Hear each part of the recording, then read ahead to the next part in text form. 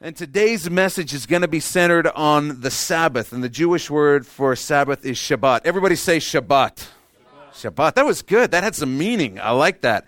So we're going to dig into the text in just a little bit, but we really need to give some context first so we understand what it is we're talking about.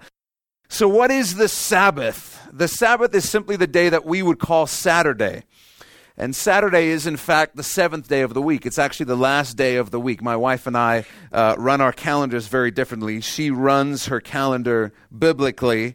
I have Monday as the first day of my week in my calendar, which is very wrong and vexes her greatly. But she's actually right in this regard. Saturday is the last day of the week. Sunday is the first day of the week, which I think is a good way to view it, though, that for us, we are beginning our week with Jesus, which I like. But in Exodus chapter 20, this is on your outlines, God gives this command to the nation of Israel. He says, "Remember the Sabbath day to keep it holy. 6 days you shall labor and do all your work, but the seventh day is the Sabbath of the Lord your God. In it you shall do no work, you, nor your son, nor your daughter, nor your male servant, nor your female servant, nor your cattle, nor your stranger who is within your gates."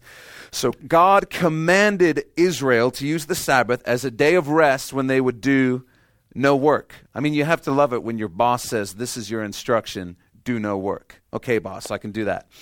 The Sabbath, this is your first fill-in. This is something you need to know. The Sabbath was and is between God and Israel. Between God and Israel. And I want to show this to you. In Exodus 31, I'm reading from the New American Standard. Just I like the way it says this particular verse.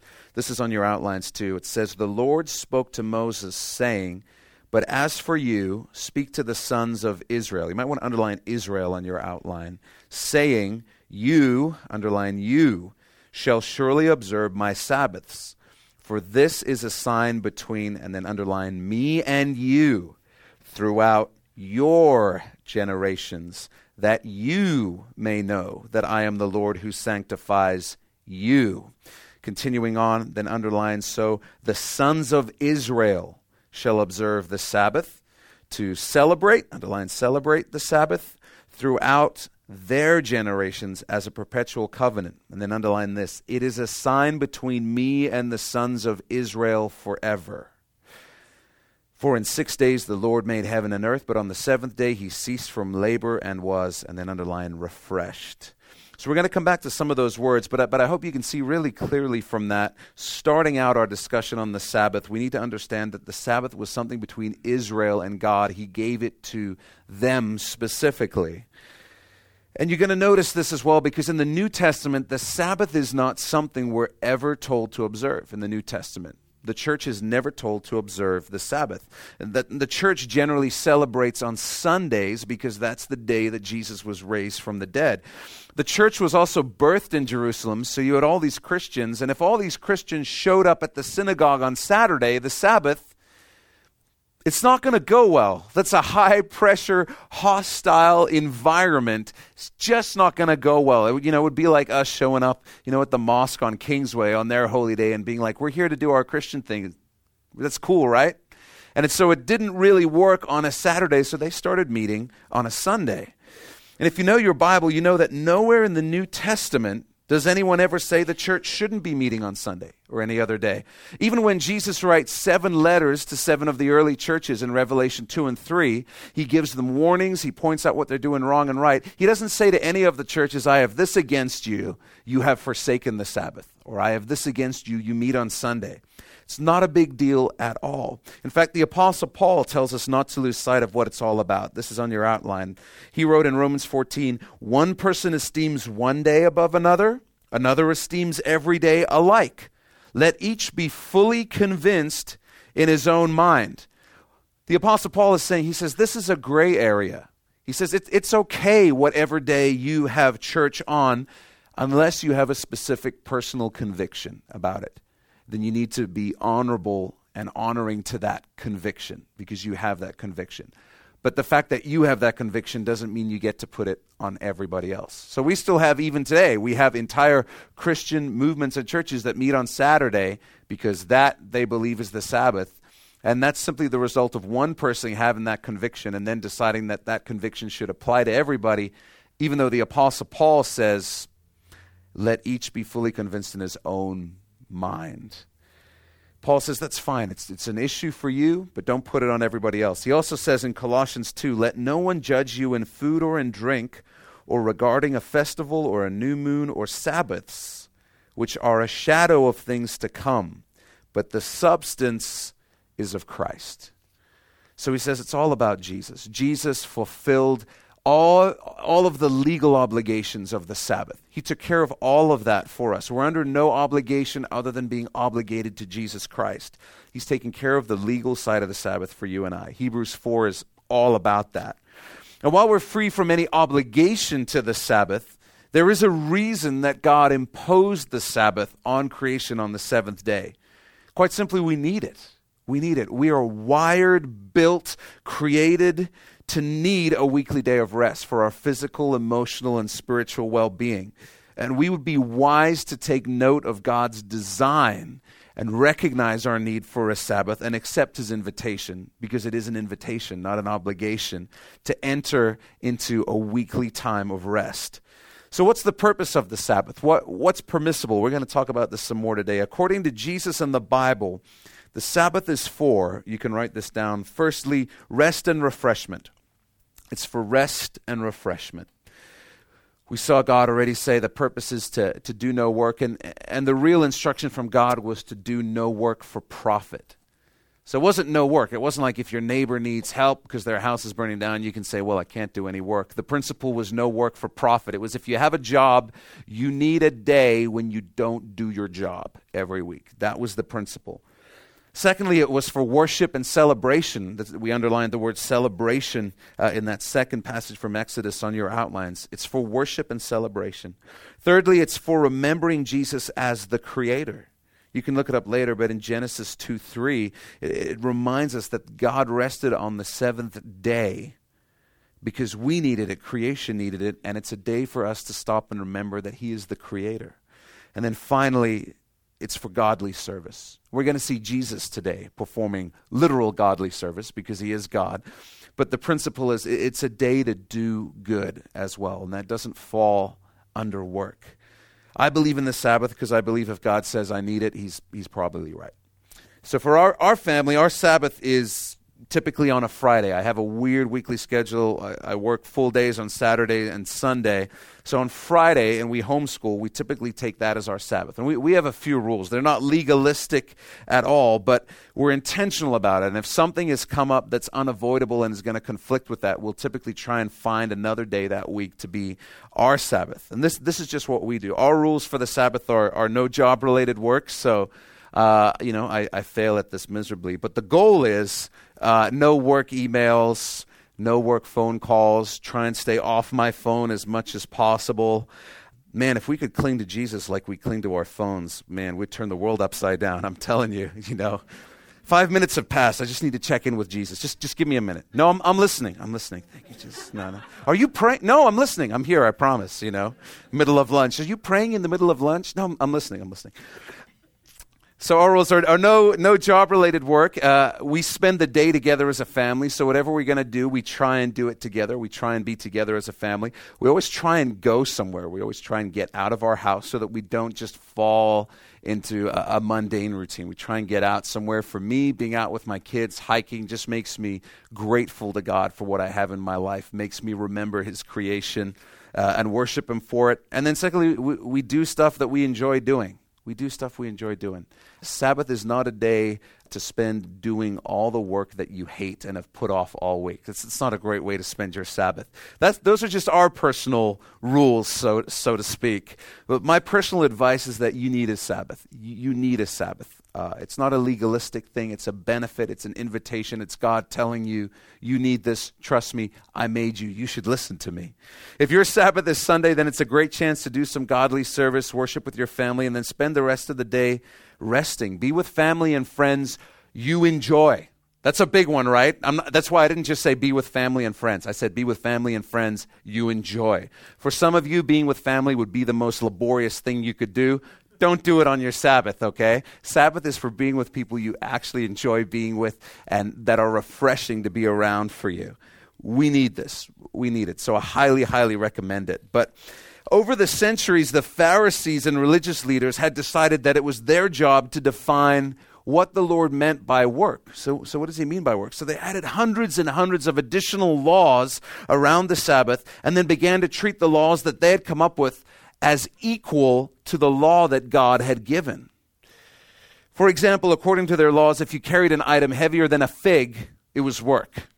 It was work. You could wash yourself on the Sabbath because that was deemed necessary. But the problem was they had to reverse that, because if you washed yourself, some water might spill on the floor, and that would be like washing the floor, which would count as work. So you couldn't wash yourself, actually. It's just way, way too risky.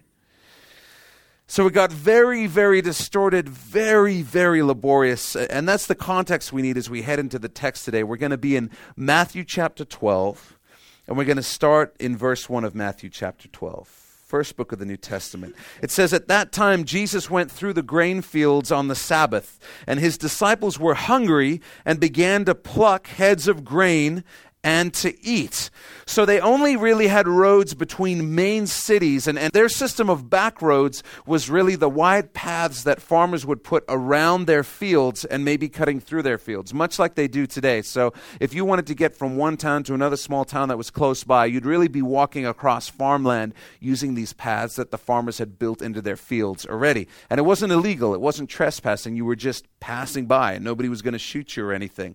You were also allowed, even under the law, to take some food from the field while you were walking by. You weren't allowed to grab some and hoard it, but the idea is if you were hungry, you could take what you needed to eat right there. Our modern day equivalent would be if you're walking through an apple orchard, you could grab an apple off the tree and eat it while you were walking through the orchard, but you couldn't store anything.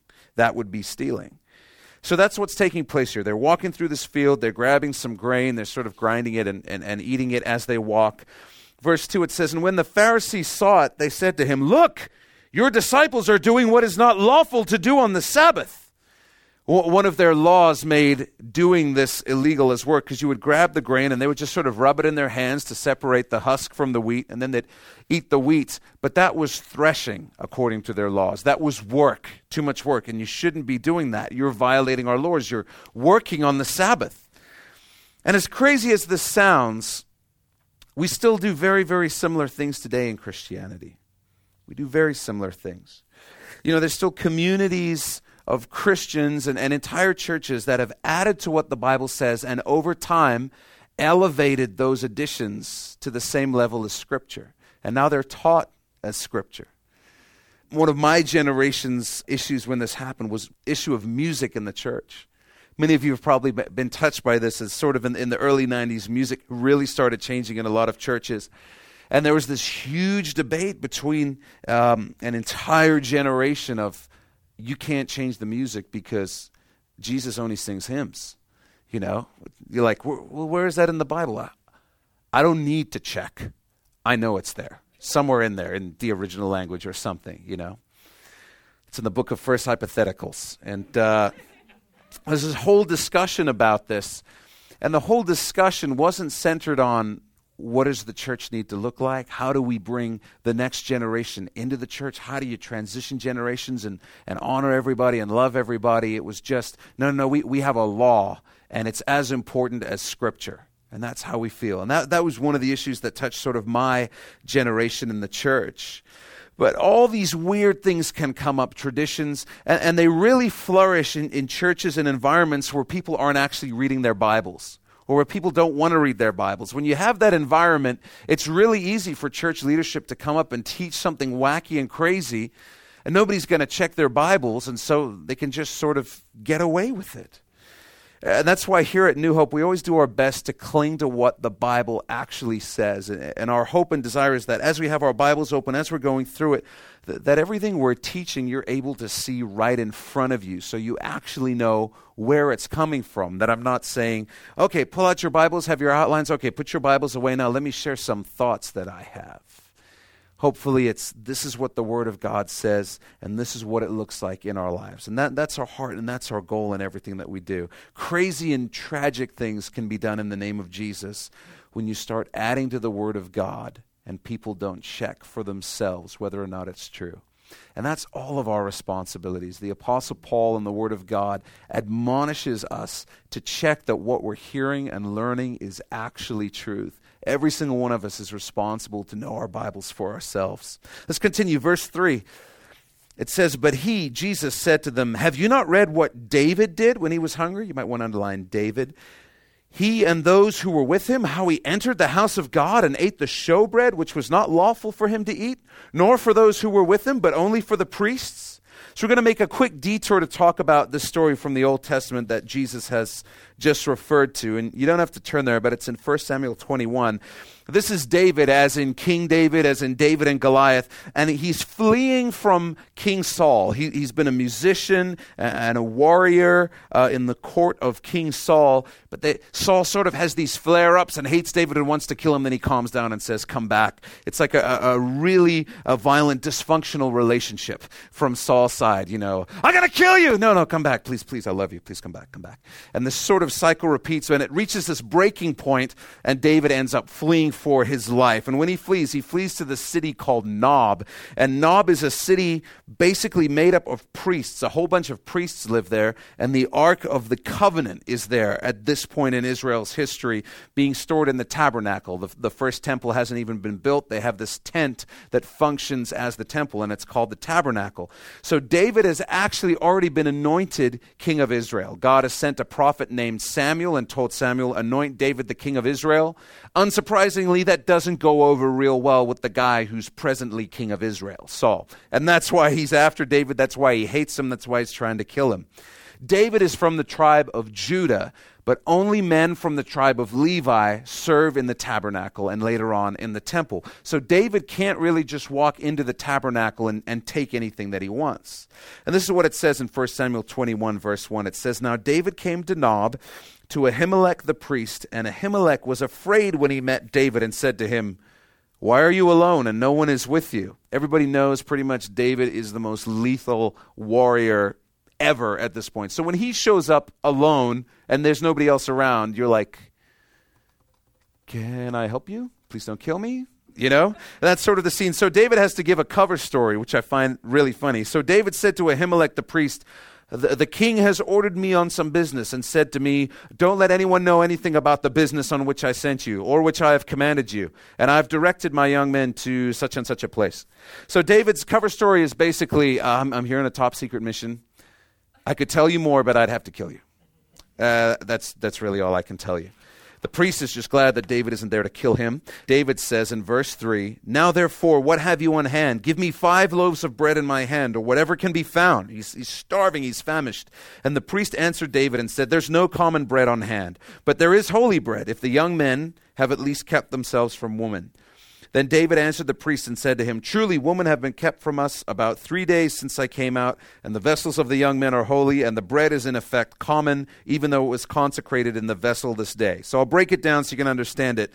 In the temple, there's this bread called showbread. It's 12 loaves of bread, and each loaf represents one of the 12 tribes of Israel. You can read about it in Leviticus 24. And every Sabbath, once a week, they take this bread that sits there in the temple and they change it out for fresh bread. When they change it out, the old bread is essentially de-sanctified. It's decommissioned. It's still hallowed, but it's not sacred anymore when it gets replaced. Only people who were ceremonially pure, like the Levitical priests, were allowed to then eat that bread just for food.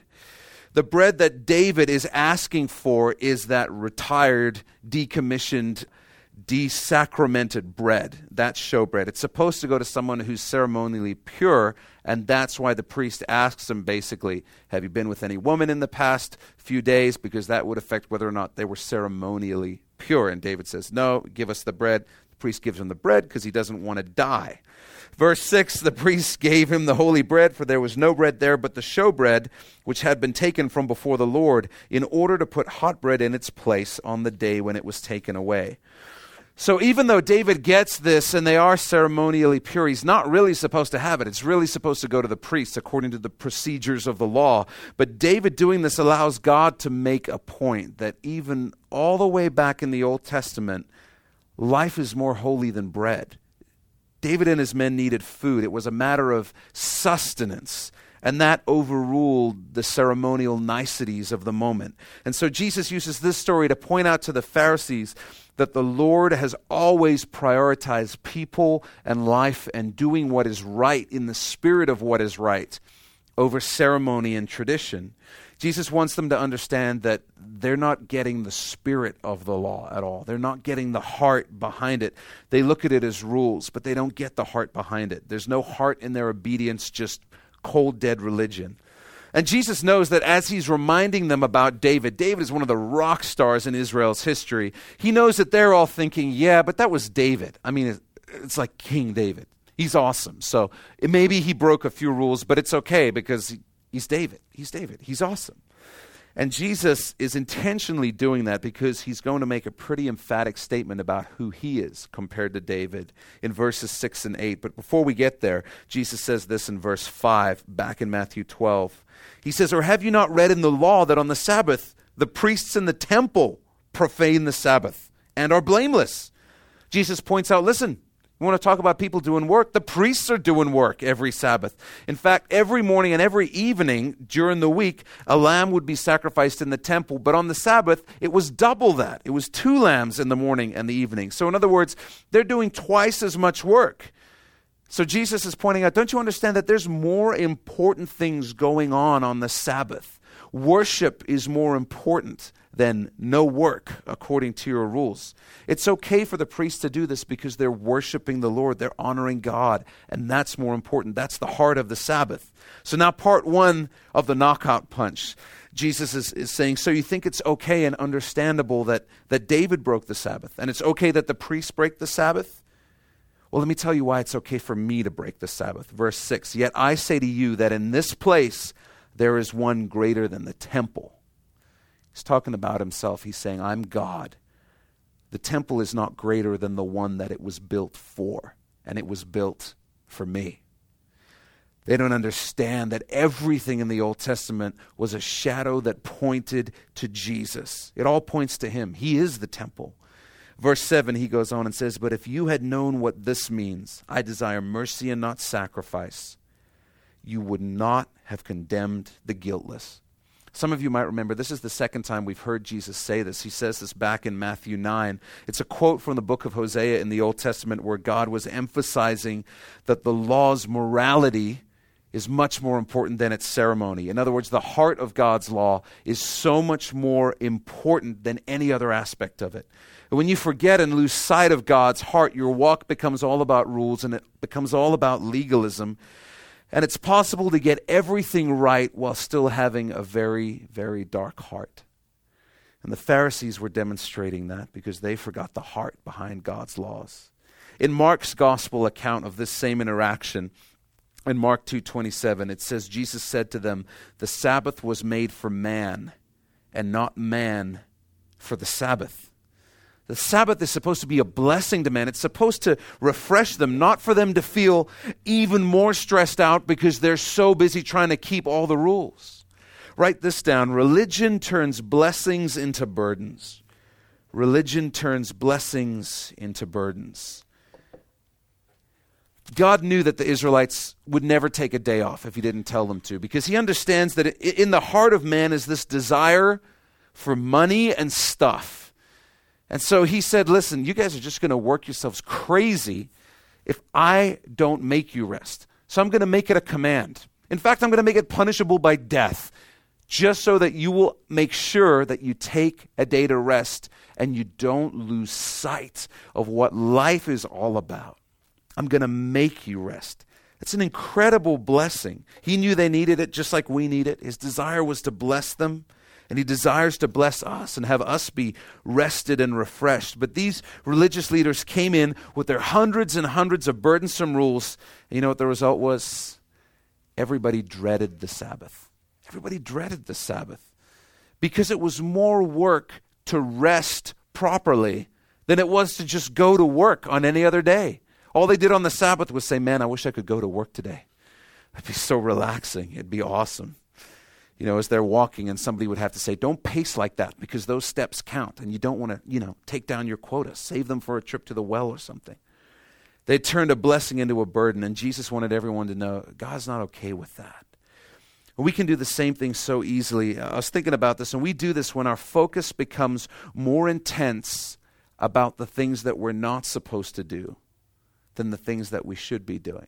When our focus becomes all about what God doesn't want us to do rather than why he gave the instruction in the first place. When we just look at things like relationships and say, I'm not allowed to do this, I'm not allowed to do this, I'm not allowed to do this, rather than saying, well, what has God told you to do? He's given you a path and a plan to have health and have him at the center of your relationship, which you're really going to need, by the way. And that's an amazing blessing. That's wisdom that you don't have, and God is giving it to you and I and saying, here's how you can have health in your meaningful relationships.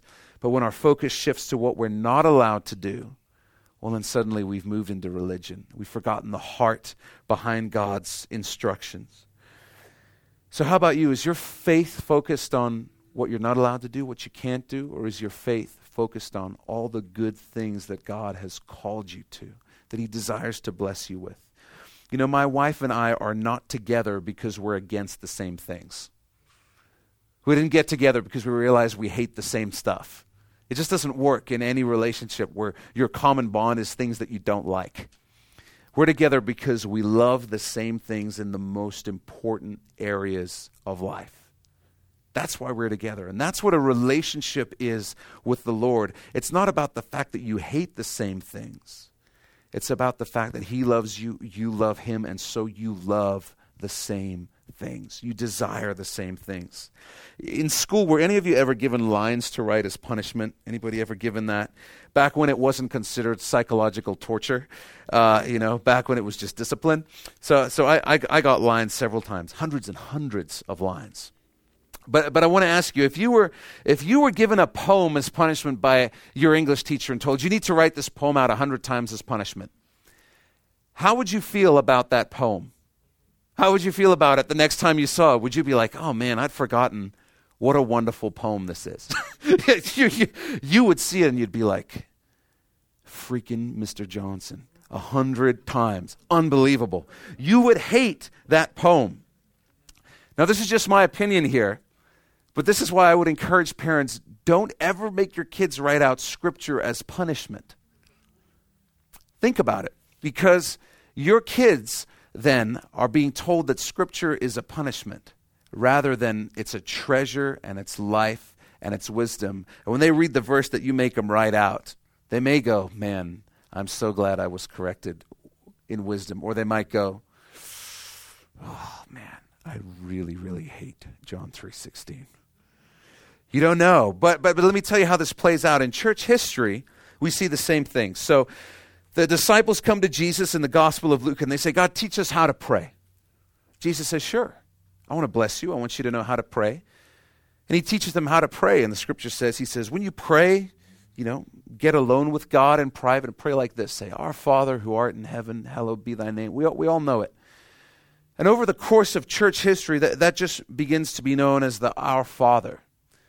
And then what happens as history passes is some very well-intentioned people begin to say, hey, when you mess up, this is how you can make up for it.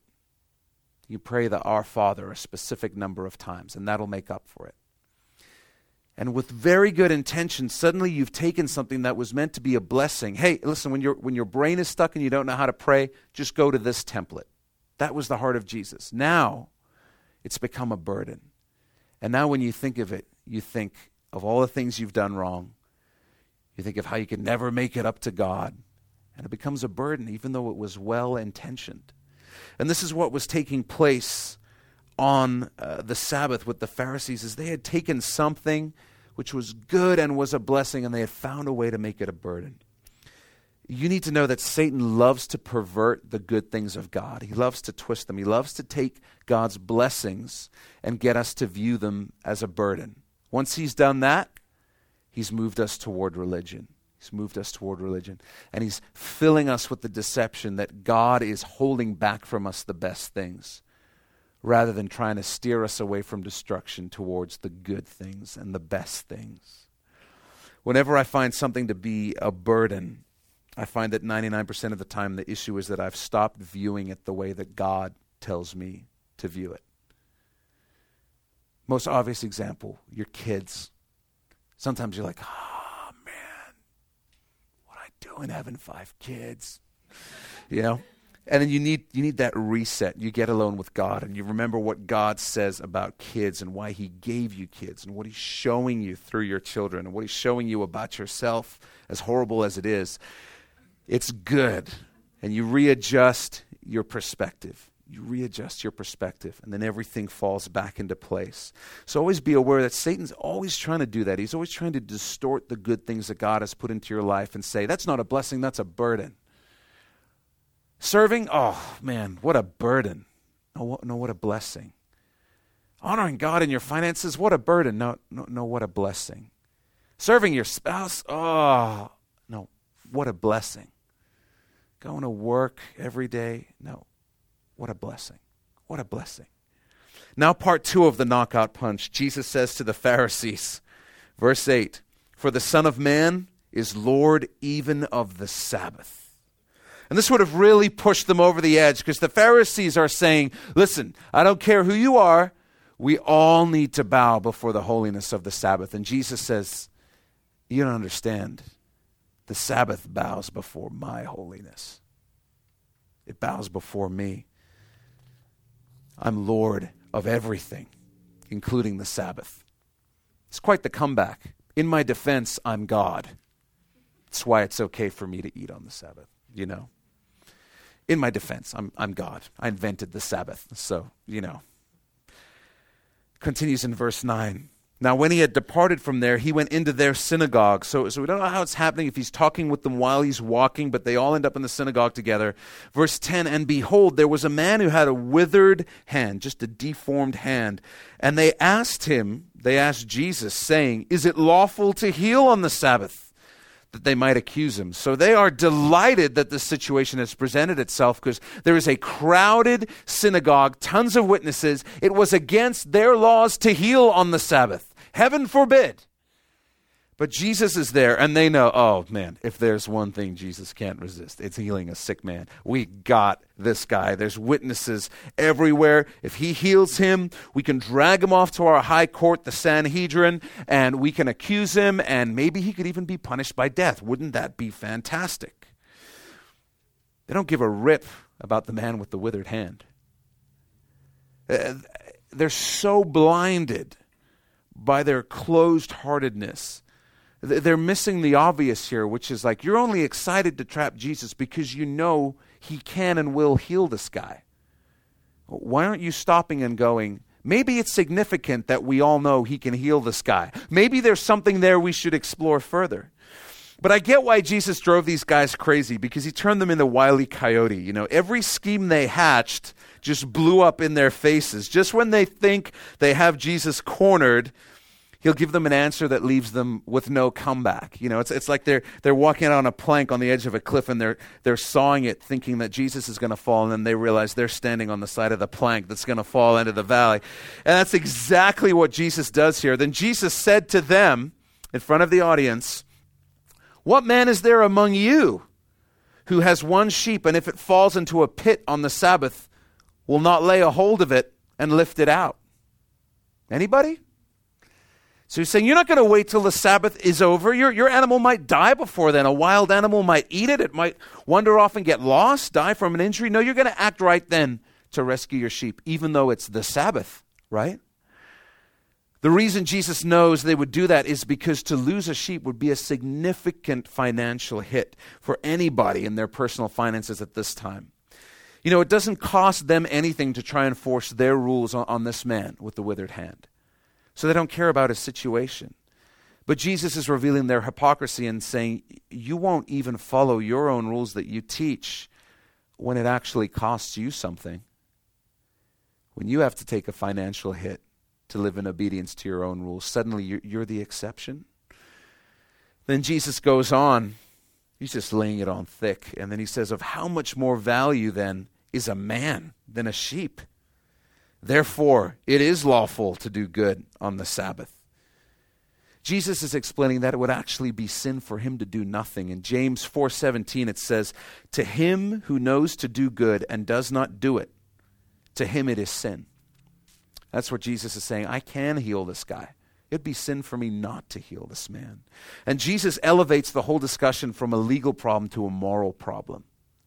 And when he takes it to a moral level, the whole argument falls apart for them. The Pharisees have no comeback. They're just silent in front of the crowd.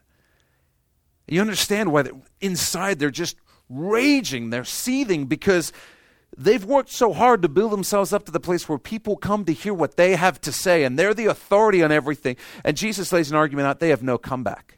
And everybody's looking at him. And in my head, I kind of imagine Jesus just lets it sit for like 30 seconds of super awkward silence. Spends 5 seconds looking each of them right in the eye. Mark 3:5. Yeah, Mark 3:5. You don't have to turn there. But it's the same story, and it tells us what happened next. It says, and when he had looked around at them with anger, this is Jesus, being grieved by the hardness of their hearts, he said to the man, in Luke's account it says, but he knew their thoughts and said to the man who had the withered hand, arise and stand here. And he arose and stood. Then Jesus said to them, the Pharisees, I will ask you one thing. Is it lawful on the Sabbath to do good or to do evil? To save life or to destroy? And when he had looked around at them all, then we'll go back to Matthew 12, verse 13. Then he said to the man, stretch out your hand. And he stretched it out, and it was restored as whole as the other. Are you starting to notice a pattern when Jesus heals people? He tells the crippled man at the pool of Bethesda, rise up. He tells Lazarus, come forth out of his grave. He tells the man with the withered hand, stretch out your hand.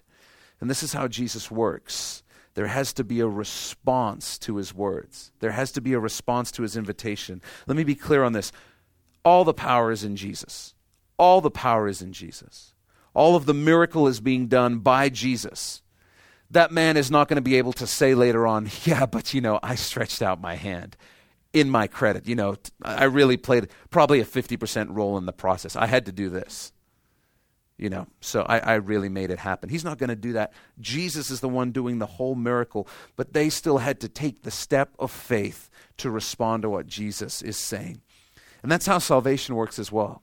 Jesus has done everything. He died for us. He rose from the dead. He's our victory. He is our miracle. He is our salvation, but we have to respond to his invitation. He calls everyone out the grave, but not everyone will leave their grave. He calls everyone to rise up and be healed, but not everyone will rise up. He calls everyone to stretch out their hand and be healed, but not everyone will stretch out their hand. Do you remember what Jesus said when people asked him what works they must do in order to be saved? In John 6, he said, this is the work of God. This is the work you have to do, that you believe in him whom he sent. That's the work you have to do. Believe in me. That's your part in this. All of the power is in Jesus, but you and I have to respond in faith to the words that he's speaking to us, to his word, to the scriptures, which is Jesus speaking to us. So what's the reaction of the Pharisees to this man being healed? Luke 6:11, it says, but they were filled with rage and discussed with one another what they might do to Jesus. Verse 14 in Matthew 12, it says, then the Pharisees went out and plotted against him how they might destroy him. Mark 3:6 adds that the Pharisees plotted with the Herodians. And just to explain that while we're there, the Pharisees were a political religious party, and so were the Herodians. The Pharisees were the back to the Bible, super conservative guys who made it their goal to follow all the Old Testament laws and get everybody else to do it. The Herodians were the super liberal Jewish people who basically said, look around you, we're ruled by the Romans, you might as well join the party. So they embraced Roman rule, they embraced the Greek language, they were culturally Jewish, not devoutly religiously Jewish, didn't follow the Old Testament rules, and these two groups hated each other, but they both hated Jesus even more than they hated each other. It's bizarre. It would be like pro-life and pro-choice groups coming together to fight a common enemy. But they hated Jesus even more than they hated each other. And up to this point, Jesus has been primarily presenting the kingdom of God, the gospel, himself as Messiah, to the Jewish people, with a few exceptions. It's about the 1-year mark in Jesus' ministry, but overall, the Jewish people have not received Jesus as their Messiah. They receive him as a great teacher, as a rabbi, as a miracle worker, but very few accept him as Savior, as Messiah, as God in the flesh. And it's clear that the Jewish leadership has rejected him. Small, just nuance of life here. When people plot to kill you, it's always a hint that they haven't really accepted you. That's how you know. When you hear rumors that they're plotting your death. And most Bible scholars hold that it's around this time that a significant shift takes place in the ministry of Jesus. He begins focusing on the Gentiles more and more. We're going to see him start to do things like begin to teach in parables, which we're going to talk about in the next few weeks. John the Apostle summarized the whole situation in his gospel when he wrote, speaking of Jesus, he came to his own, and his own did not receive him. But as many as received him, to them he gave the right to become children of God. In verse 15, Matthew 12, it says, but when Jesus knew it, when he knew that they were plotting to kill him, he withdrew from there. And great multitudes followed him, and he healed them all. I just love that. He's so awesome. He has no respect for their piety and their unbiblical rules. Jesus' response to them objecting to him healing somebody on the Sabbath is he just heals everybody. Just heals them all. Jesus, we don't think you should heal on the Sabbath. And I'll just heal them all. What are you going to do about it? You know, I think the Pharisees are probably thinking, well, we're not going to pick a fight against the dozens of people that you just supernaturally healed, so we'll just leave this for another day. In verse 16, it says, he warned them, those he healed, not to make him known, that it might be fulfilled, which was spoken by Isaiah the prophet, saying, behold my servant whom I have chosen, my beloved in whom my soul is well pleased. I will put my spirit upon him, and he will declare justice to the, and you might want to underline, Gentiles. He will not quarrel or cry out, nor will anyone hear his voice in the streets. He's not here to start a political revolution. A bruised reed he will not break, and smoking flax he will not quench. Just want to explain that. The reed was used by shepherds to make a small musical instrument, and if the reed was cracked or worn, it was useless. A smoldering wick is useless for giving light, and so these two things represent people that the world looks at and says they're useless. And Isaiah is saying, listen, Jesus didn't come to crush those people. He didn't come to break them. He came with compassion to them to restore them and revive them. Continuing on, it says, till he sends forth justice to victory, and in his name, and then you might want to underline again, Gentiles will trust, non-Jews will trust. And that's the Father speaking of his Son, Jesus. Matthew is quoting from Isaiah 42, and one of the things I love to do in the Scriptures is in the New Testament, whenever something from the Old Testament is quoted, especially from a prophetic book like Isaiah or from the Psalms, it's always good to go and read the rest of it, because there's usually more to the story than is just in that one quote. A great example is when Jesus is on the cross and he says, my God, why have you forsaken me? It's a quote from Psalm 22, and if you go read the rest of Psalm 22, it'll absolutely blow your mind. And so if you go and read the rest of Isaiah 42, this is speaking of Jesus prophetically. It says this, and I just want to read it to you. It says, he will not fail nor be discouraged till he has established justice in the earth, and the coastlands shall wait for his law. Thus says God the Lord, who created the heavens and stretched them out, who spread forth the earth and that which comes from it, who gives breath to the people on it and spirit to those who walk on it. I, the Lord, have called you in righteousness and will hold your hand. I will keep you and give you as a covenant to the people, as a light to the Gentiles, to open blind eyes, to bring out prisoners from the prison, those who sit in darkness from the prison house. I am the Lord, that is my name, and my glory I will not give to another, nor my praise to carved images. Behold, the former things have come to pass, and new things I declare. Before they spring forth, I tell you of them. So there's just two things this week that we want to think about. The first is just really practical. It's a Sabbath. And this is one of those messages where may not be moving you deeply emotionally, but I want to encourage you, a Sabbath is so good to build into your life. If you're single, it's good to build into your life now. If you're married without kids, build it into your life now. Don't, for some ludicrous reason, think that when you have kids, it'll be easier to get it together. You need to have it in there now and be willing to fight tooth and nail to protect it. And if you have kids, find a way to build that into your family culture, a Sabbath. God has wired us to need it. We're not obligated to do it, but there is a blessing in it There is a blessing in taking time to just be reminded of the goodness of God and to rest and realize, you know what, taking a day to rest, to remember God, to remember the good things he's blessed us with is worth more than making more money. It really is. That's why God instituted it. And then the second thing just to ponder is religion versus relationship. And just to ask yourself, which one do you have right now? Do you have religion or do you have relationship? Is your focus more on the things that you shouldn't be doing or more on the things that you should? Is your focus on the things you're not permitted to or the things that God has blessed you with and called you to do? It's good to stop and do that, to ask yourself, how am I viewing the things in my life that God says are a blessing? Am I viewing them as a burden or am I viewing them as a blessing? So let's go ahead and pray. Would you bow your head and close your eyes? Planning a Sabbath, working that out, that's a project you can do this week. But let's take this moment for some introspection and just think about the things which the Lord says are great blessings in our lives. Our marriages, our children, our work, our vocation, our relationship with him, our finances, our time, our health, all of these things. And I just want us to ask each one of us within ourselves whether we're viewing those things as a burden or a blessing.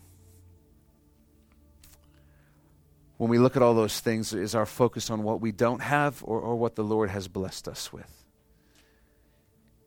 You know, for some of us, we might be thinking, man, I could have so much more peace if I just had more of this in this area.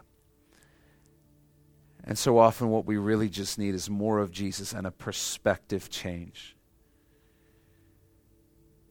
I want to especially encourage the men in this moment just to remember that we are called to serve. We're called to serve our spouses. We're called to serve our children. We're called to serve others. And the life that we're called to is a life of service. And there's such deep reward in that if we're able to remember that it's a blessing. That God has asked us to represent his heart to our wives, to our children, to our co-workers. So let's just take a moment. Let's be still before the Lord. Let's ask him to reveal those things. Let me pray for us. God, thank you so much for your kindness. Thank you that you care about us all the way down to the level of the rhythms of our life. You care that we get enough rest. You care that we don't lose sight of what life is all about. You care that we take time to enjoy the good things that you've put in our lives. To pause and reflect on the blessing that is you. And Father, I pray for all of us right now that our heart would be unified on the fact that that's why we're even here right now. We're gathered in this place to remember that we are blessed to call you our God and our Father. We are blessed to call you our Savior. We are blessed that you've prepared good works for us to walk in before we were even born. We're blessed that you guide our steps. And as we trust in you, we won't slip. That even though we fall, your word says in Psalm 37, we're not cast down because your arm sustains us, God. We are so blessed. Would you just fill us with gratitude and thankfulness, Lord? We love you. We worship you.